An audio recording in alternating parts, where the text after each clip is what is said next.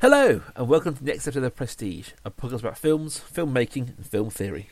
In each programme, we're going to focus on a particular movie, and we'll review it, talk about it, and discuss some of the ideas and bigger themes that it throws up. And as always, we'll end the show with recommendations of films to watch, following on from this week. The links can be and as will be as tenuous or as related as we like. So, who are we? As Rob said last week, we should cut down this intro business because you know who we are by now. My name's Sam. I'm teacher, editor, post-colonial thinker, published author. He's Rob, movie expert, photographer, publisher, and now visiting film studies lecturer. So that's who we are. Apparently so, yes. So Sam, Yes. This week we watched a film of your choice. Yes, it is. Now, as I mentioned just then, a brief introduction to myself. I'm a post-colonial lecturer, teacher and writer. Pretty much everything I do is focused on the study of post-colonialism, and a bit of an aside about that.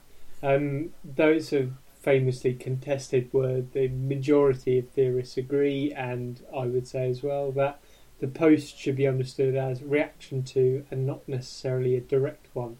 So, anyway, this is all a very long-winded way of saying the reason why I chose this film is that Beast of No Nation offers a presentation of issues of child soldiery and guerrilla warfare and African politics that are intellectually very important to me.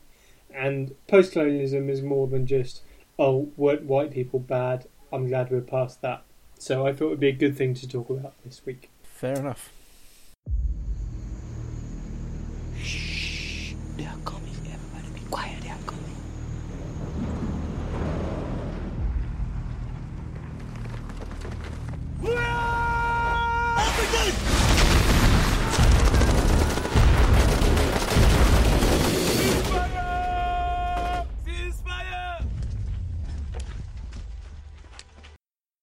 Beast of No Nation is American produced but filmed in Africa. And I'll go on to talk a bit about where it was filmed. It was a war film directed by Cary Fukunaga, best known for the first series of True Detective, I suppose, about a war-torn but fictional African country. And I said I mentioned where it was shot. It's shot in Ghana. And at the beginning, the characters speak Twi, which is a African language spoken in parts of Ghana. But it is fictional, and it is based on wars that have happened in the rough regions, so Sierra Leone and Libya. But it also has connections with things that happen further south in Africa, in Rwanda, for example. It stars Idris Elba. A brief appearance by the Ghanaian British actor who plays the mother of the protagonist, who is a young Ghanaian called Abraham Atta. It's a character called Agu. As war approaches their village, the womenfolk of his family flee for the capital. Most of the men are shot. No spoilers there because it happens very, very early on. And Agu escapes into the bush where he's captured and conscripted as a child soldier. And here the film proper sort of begins. So, Rob, your thoughts? I think my first thought is that you said it in your introduction there, and I've heard it elsewhere, that the film stars Idris Elba. And I do think that's probably a little bit of marketing spin, because I would say genuinely the star of this film is Abraham Atta. The kid, the child who's in the army, he is the star.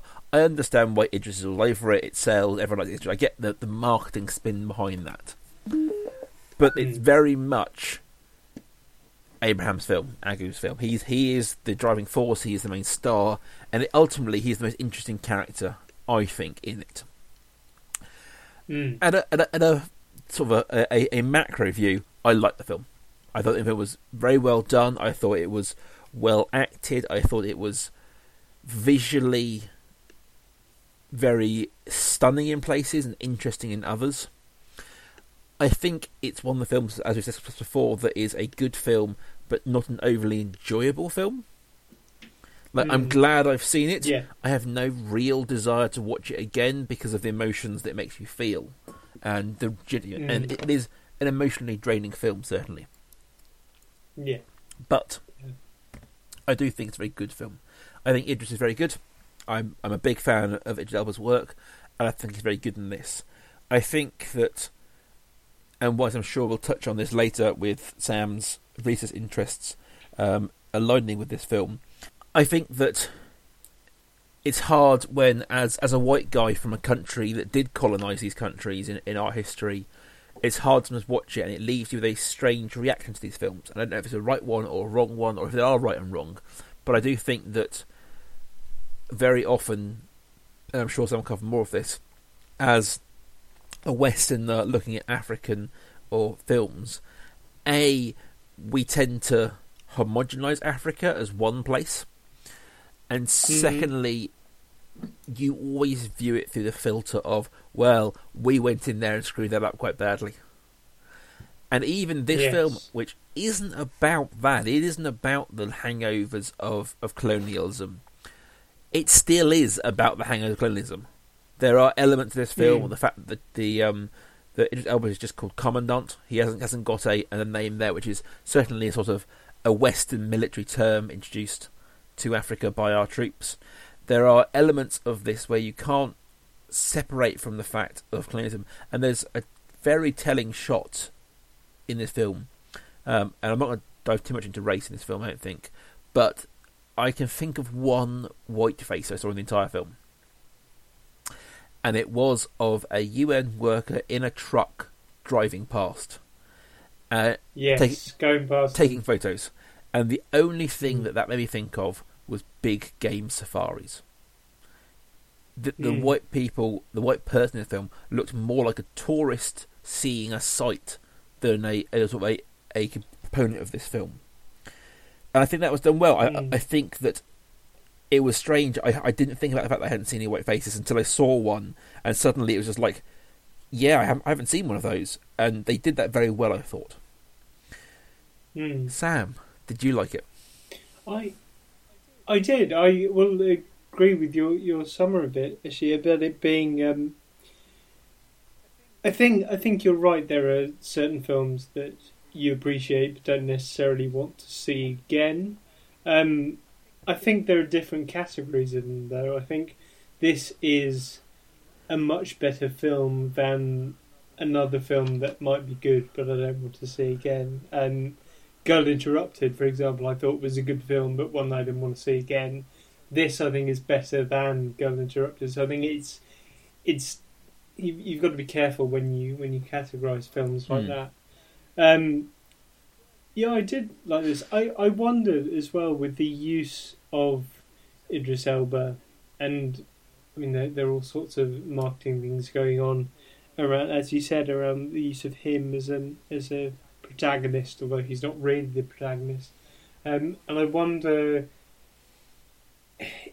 like you said, there's not very much overt colonialism in this film, but I wonder whether the use of Idris Elba is the market forces of the West coming into play in the film, and it's this is an example of a way that colonialism, and it goes back to something I was saying in the introduction, that post-colonialism is not just white people doing bad things and then talking about it afterwards. It covers a lot of different things, a lot of different ideological effects, and this use of Idris Elba, this use of an undoubted star, is one of them. And there's one, I wonder if you get the same, for example, with, and I hope I'm not stepping on your recommendations here, but something like Hotel Rwanda, with Don Cheadle as the recognisable face that everyone is drawn to. Heading a film like this. I see what you're saying there, and I think that is I say it's global capitalism more than anything else. Is that they need to package this film in a certain way and sell it, and yes, Idris Elba is that tool. He is the thing that sells it, and that isn't to say he is bad, because I mean we can all talk to films where they've put someone in it clearly to sell it, and it doesn't work. It isn't a good sell. He's good in this film. He is a good actor. Yes. Yeah. But it does very much feel like the Western character, and ultimately he is I suppose, the villain of the piece, if there is such a thing in a film like this. Yes, I think there was something implied that he did to Agu fairly early on in their relationship, and it fundamentally changes the way Agu views him. And this is what I think painted the Commandant as a definitely bad character, because Agu throughout is the suffering figure, and he does say at the end, "I've done bad things, and you wouldn't want to know me if you knew what I'd done." But essentially, I mean, I've got a note from quite near the end of the film, and I apologise for this because I don't normally do this, but I used a swear word when I was writing it down, so I thought I'd read it out. I just wrote down in capital letters, "He's just a fucking kid," and it was so powerful for me that there was a moment towards the end of the film, and I just think a lot of this film is about the treatment of Agu, and the Commandant is complicit in that, in treating Agu badly, whether it's there's implied that there's an improper relationship that goes on, and then he's mistreating him through that. He's also mistreating him mentally when he talks to him about wanting to be part of this soldiering effort that they are taking part in. Yeah, I don't think you're wrong there. I think one thing that really struck me and is the way some of the scenes were shot, and I think there's halfway through there's a battle scene, and it's told in a very kind of technically amazing shot. It's one long shot, tracking shot, following the Agu round this battle. Very akin to the opening shot of Spectre from last week, or 2 weeks ago, whenever it was. And you follow him, and it makes you really feel the sort of tension of this. But what they've done is, I think they've notably, at various points in the film, put Agu in a situation where everything is big or everything is small. Right. They work to change the world around him. Like when he's off with his with the other soldiers, everything's the right size. You don't get this feeling of him being a small character. You get the feeling that because everything matches him, or it's trees and he can't get a sense of height and spatial awareness. But then occasionally they do shots where they have this shot of him, especially that long where it ends with him looking out over the city that's aflame and at war. And you have this sudden feeling of him, he's small compared to all of this. And then right at the end, there's a scene when he's walking through some trenches. And I'll come back to this later. After you. That was what I... Is that not the one you were talking about? Because that was the shot I was thinking you were talking about. No, there's a bit... There's an actual bit where they raid the city. When he's overcome and thinks someone is his mother. Oh, yes, I remember. That's one long follow shot, like Children of Men, like Spectre, where you follow him through his battle. And that ends with a shot of him looking out at the city. The other one is one that I think you're talking about, which is right at the end when he's walking through some trenches. And these trenches are that was big, what I was thinking. tall trenches. And at various points in the film, they really emphasise the difference in height between him and his surroundings. And they hammer home how small he is. And that balances with other times when that's clearly hidden. You know, he's wearing clothes at the right size for him. And you get used to him being a certain size, and you forget this. He's tiny, as you say. He's just a kid, and they do some great things with that kind of styling. To go, actually, you know what? He's small. He's really small. Yeah. Another thing, I suppose, sticking with this idea of him being a kid, which was something I wanted to talk a bit more about, and actually, I found a very difficult thing of a theme to talk about this week. I had youth and war and family and language and war again and then youth again. So, well, we're going to talk about all of those, but I think the idea of youth is a good one to stick with. One thing I liked very much was the imagination TV at the beginning.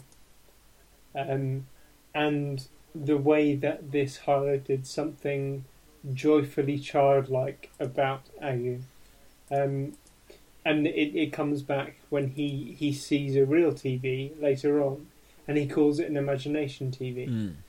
But there were two things going here. One was this idea of him being joyfully childlike, and being sort of almost naive in the way that he views the world and views the framing of the world. Another one was his sort of, there's a sort of ruthlessly capitalist element in a 9 or 10-year-old boy when he tries to sell this to people in the very beginning, and he is in control of that. So I like this sort of tension between at the beginning these two different ideas of youth. One of youth as naive and innocent and joyfully playing a game, and another idea of youth as being smart and savvy. I think that there's, as we're talking about youth, there is an element of kind of weird play and childlike play to the whole thing, and that's obviously undercut when you realise he's been trained for war. But obviously, you have the opening scene discussed where he sells this TV with his friends, and there's a great little joke when they do 3D TV and the kid comes through the fake screen. And then, as soon as he gets into the army, there's this whole scene, almost this weird kind of Western action movie montage of them training to be soldiers. But they're doing it with sticks rather than guns. Which is, I mean, I don't know a single person who hasn't grown up at some point running around with a stick pretending it's a gun. And several points in this film very much felt like they're all playing. It's just it's a play, and it's notable. Spoilers here, guys. After bringing in spoilers, the end of the film is him running off to play.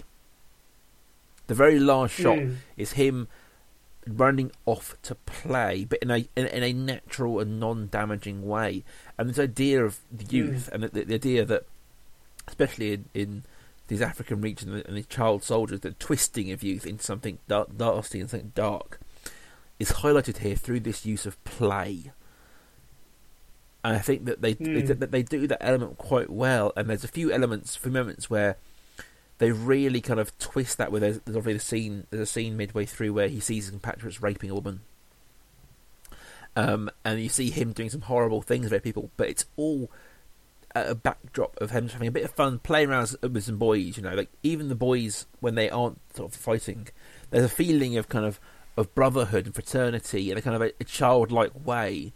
But they're all holding guns and knives. Yes, and well, there are a couple of moments like that where, in sort of an interlude in fighting, the boys will get together and play a game of blind man's buff or whatever, and they're just playing around and playing tag, and also there was something visually I was struck by was the way that this army looks. And it reminded me of, it's a terrible film, don't watch it, but Rob's going to say otherwise, but Hook. It reminded me of the way that the Lost Boys are portrayed in Hook, because there was a sort of a slapdash and yet also quite stylish air to them, and they had pink hairdresses, and they wore wool, and they had beads around their neck, and it was just... It seemed like like you said, like they were playing at being soldiers, like the Lost Boys in and around Hook, where you have there's a game that they're playing here, and they're not taking it very seriously. And I think that was one of the most scary things about the film, was how this game of that these children were playing was actually so very serious. The consequences of it were so serious. Firstly, how dare you? Hook is amazing. So, well, we all know you're wrong. Anyway, clearly not wrong. But I agree. I think that I do see the power. I did visually get that kind of throwback to that kind of Lost Boys ragtag collection of putting things together. So I do totally get what you're saying. Whilst we do disagree about the quality of Hook. But yeah, I think child youth is an interesting topic in this, and it is noticeable that adults are few and far between. That this child army outside of Idris Elba is entirely children.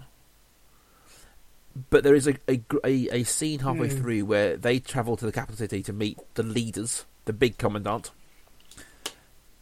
and he treats commandant like a kid. It makes him sit outside and wait. Who falls? There's very much a sudden kind of infantilizing of Idris Elba's character at that point by the other commandant. And I wondered there were moments like that where you felt very conscious of how young the commandant was compared to this guy, or how old he was compared to the boys. There were several interesting moments in this film. There was that moment where he gets infantilized and he's treated badly by his elder or his superior, but then you had a moment where you have him sitting on the sidelines of a football match, and you think, like, maybe he does want to join in, but he's just a bit old to do so. And that was really quite poignant. That dichotomy you had there between all these youthful, exuberant bodies and Idris Elba, who was so very definitely marked out from them chronologically. And there's an element of that and that childlike nature to him, and even the adult reasoning he goes along with at the end. Like the big row, big sort of model he has. It's a very kind of childlike reasoning he puts forward. As to why they should stay, and he, as I say, we are in spoiler territory now. He does run off with his army from the main army because they try to replace him, and it's like it feels like a very childish reaction to the instances. Yes, yeah, it was. Yeah, I was going to say some more about Idris Elba. I think we've talked enough about him. One of the other things I wanted to talk about was the language of the film and the way that English is used. As I said, this was one of the themes I was thinking about choosing and go with it in the end. But I want to mention how they all, well, the fact that they speak in English is weird to start with. But when they do speak in English, they speak in the present continuous. And there was something quite chilling about that. I know from having taught various non-native English speakers that tenses can be very confusing like that. But nevertheless, there was a conscious effort here to make that language sort of jarring to an English ear. That use of we are doing, we are living like this. And it makes you think very much about how this war was ongoing. And it's something we haven't really talked about, although I touched on it at the beginning. The idea that this war could be anywhere. And I mentioned Rwanda and Sierra Leone, and it could be talking about Joseph Kony's Child Army down DRC. So this could be any one of a large number of African countries, and it's certainly not. It's not Ghana, which is where it was filmed. But I wonder whether that use of the present continuous was them saying, "Well, this is going on right now, and you, whoever you are watching this, you have to understand this." And another thing that made me think about that was when Agu kills for the first time, and there is, it's a fairly graphic scene in which Agu is handed a machete and has to kill for the first time, but the camera is spattered with blood, and it was almost as if the filmmaker was saying to you, the watcher, you are complicit in this. Like, you are covered in blood by this. It is a film that certainly kind of lays a lot of it at your door. You aren't just a passive observer. I mentioned that shot with the UN observer driving past. There's very much a feeling that they're like saying, "That's you. You're the one just driving past, looking at this world, and you'll drive on." So, Sam, as always, we're going to end it with some recommendations. On a lighter note, let's move to recommendations. My first one is, well, I suppose not really a recommendation at all because we've watched it quite recently on this podcast. But there are several connections between this film and Beasts of the Southern Wild, and it's not just the use of a similar title. There's the use of previously untried actors. The composer who worked on the soundtrack for both, with the soundtrack for Beasts of the Southern Wild, recurs here with Beasts of No Nation. And that was actually, I didn't know that, and I thought this music sounds familiar, and I looked it up, and he does seem to have a particular style about what he does. So yes, not really a recommendation because we have watched it recently, but I thought I'd bring that up. So my first recommendation is Apocalypse Now. There are several parallels between this and Beasts of No Nation. There is fairly obviously a war. There's a journey, the finding a shadowy figure. In Beasts of No Nation, it's the Supreme Commander, and in Apocalypse Now, it's Kurtz. But also, Apocalypse Now is based on Joseph Conrad's Heart of Darkness, which is about a journey up the River Congo in Africa. So although Apocalypse Now is set in Vietnam, there is a link with ideas about the African other and this film. And my... sorry, I was going to give another one. But, my my last one wasn't really a film at all, so actually it doesn't really count. But I thought...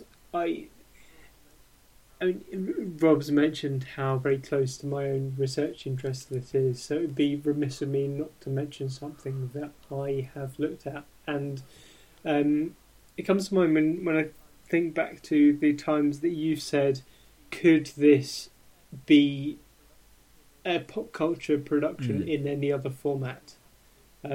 Does this have to be a film? And you talked about Mad Max definitely being a film, but could this be a novel or a poem or a play or a film?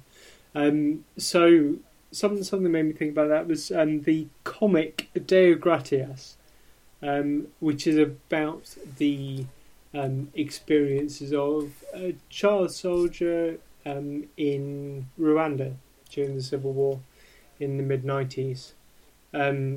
So I just wanted to bring that up and tack that on the end of my recommendations. I would highly recommend that. Also, it's written by a Belgian, so there's something interesting to be said there about still Western views of Africa. Fair enough. But I'm finished now. Honestly. going to recommend actually one thing we've already mentioned before in this podcast is the first series of True Detective. I think I've watched both series, and the first one is one of the best series of TVs I've seen in a long time. I think it is intelligent. I think it is well done. It is beautiful in a kind of run-down way. Mm-hmm. I think if anyone is interested in finding good TV, True Detective is up there. Season 1 of that, worth seeing. And that remains... Right. And to remind people, this is the same director, Kerry Fukunaga. That's my mainstream pick. And my incredibly unknown pick is a 2010 documentary called Adrift, People of a Lesser God. This is made by the Pulitzer Prize winning reporter Dominic Millard, and he essentially goes to Africa. He goes to... I'm trying to think what country it is on the west coast. But he tries to buy his way onto a boat, a migrant boat, that is going to sail out of Africa to Europe. He is shooting with mini cameras, he's shooting with tiny little cameras. He's actually on the boat with these people as they try. It is the riskiest of risky kinds of travel. He is meeting with people traffickers, he's meeting with local people in Africa themselves. It is heartbreaking in the worst kind of way. I watched this film and yeah, when we talk about films that are brilliant, but you don't want to watch it again, I cannot face going back to this film. I just can't handle that kind of brokenness of the stories you hear, and all the more brutal because they are true stories. It didn't get a large review. It didn't get a large sort of distribution. But if you can find it, Adrift, People of a Lesser God, is one of the most powerful and affecting films I've seen in a long time. Right. I'm actually writing that down. Some of the time, dear listener, I listen to what Rob says and think he's gone mental. I'm never going to watch that. And some of the times I think that's brilliant. I should write that down. So this is a write it down moment. I will lend you my copy. Well, thank you. It is. Without giving too much away, about to ruin the power of the film, but it's an incredibly powerful film, and it's got a shockingly small distribution. Right then, if you would like to get in touch with us, then you can find both of us on Twitter at Prestige Podcast. You can find me at Rob Kaiju. And you can find me at life_academic. So, Rob, next week, your choice. Yes. So I'm going to go quite different to where we are now. Okay. But in a similar sort of vein. So right. I'm going for a film that isn't overly well known, so it may be interesting for Sam and a few people who haven't seen it before. It's a 2010 film called The Myth of the American Sleepover. Directed by David Robert Mitchell, director of It Follows, which came out more recently. It's essentially an American high school film in the same way that 2001 is essentially a sci-fi action film. Right, okay. In that it is nothing like any other American high school film you've ever seen. Is it, not to give spoilers away, but is it similar to his later work? And is it like It Follows? Is it that sort of psychological horror? It's not horror. It is a high school kill film. Right, okay. It is not a horror film at all. It is... Yeah, I can't really explain it. And I'm just intrigued to see what Sam will think of it and what will come out next week. Alright, have a talk about it next week. Yep. Great. Alright guys, we'll see you then. Bye. Bye.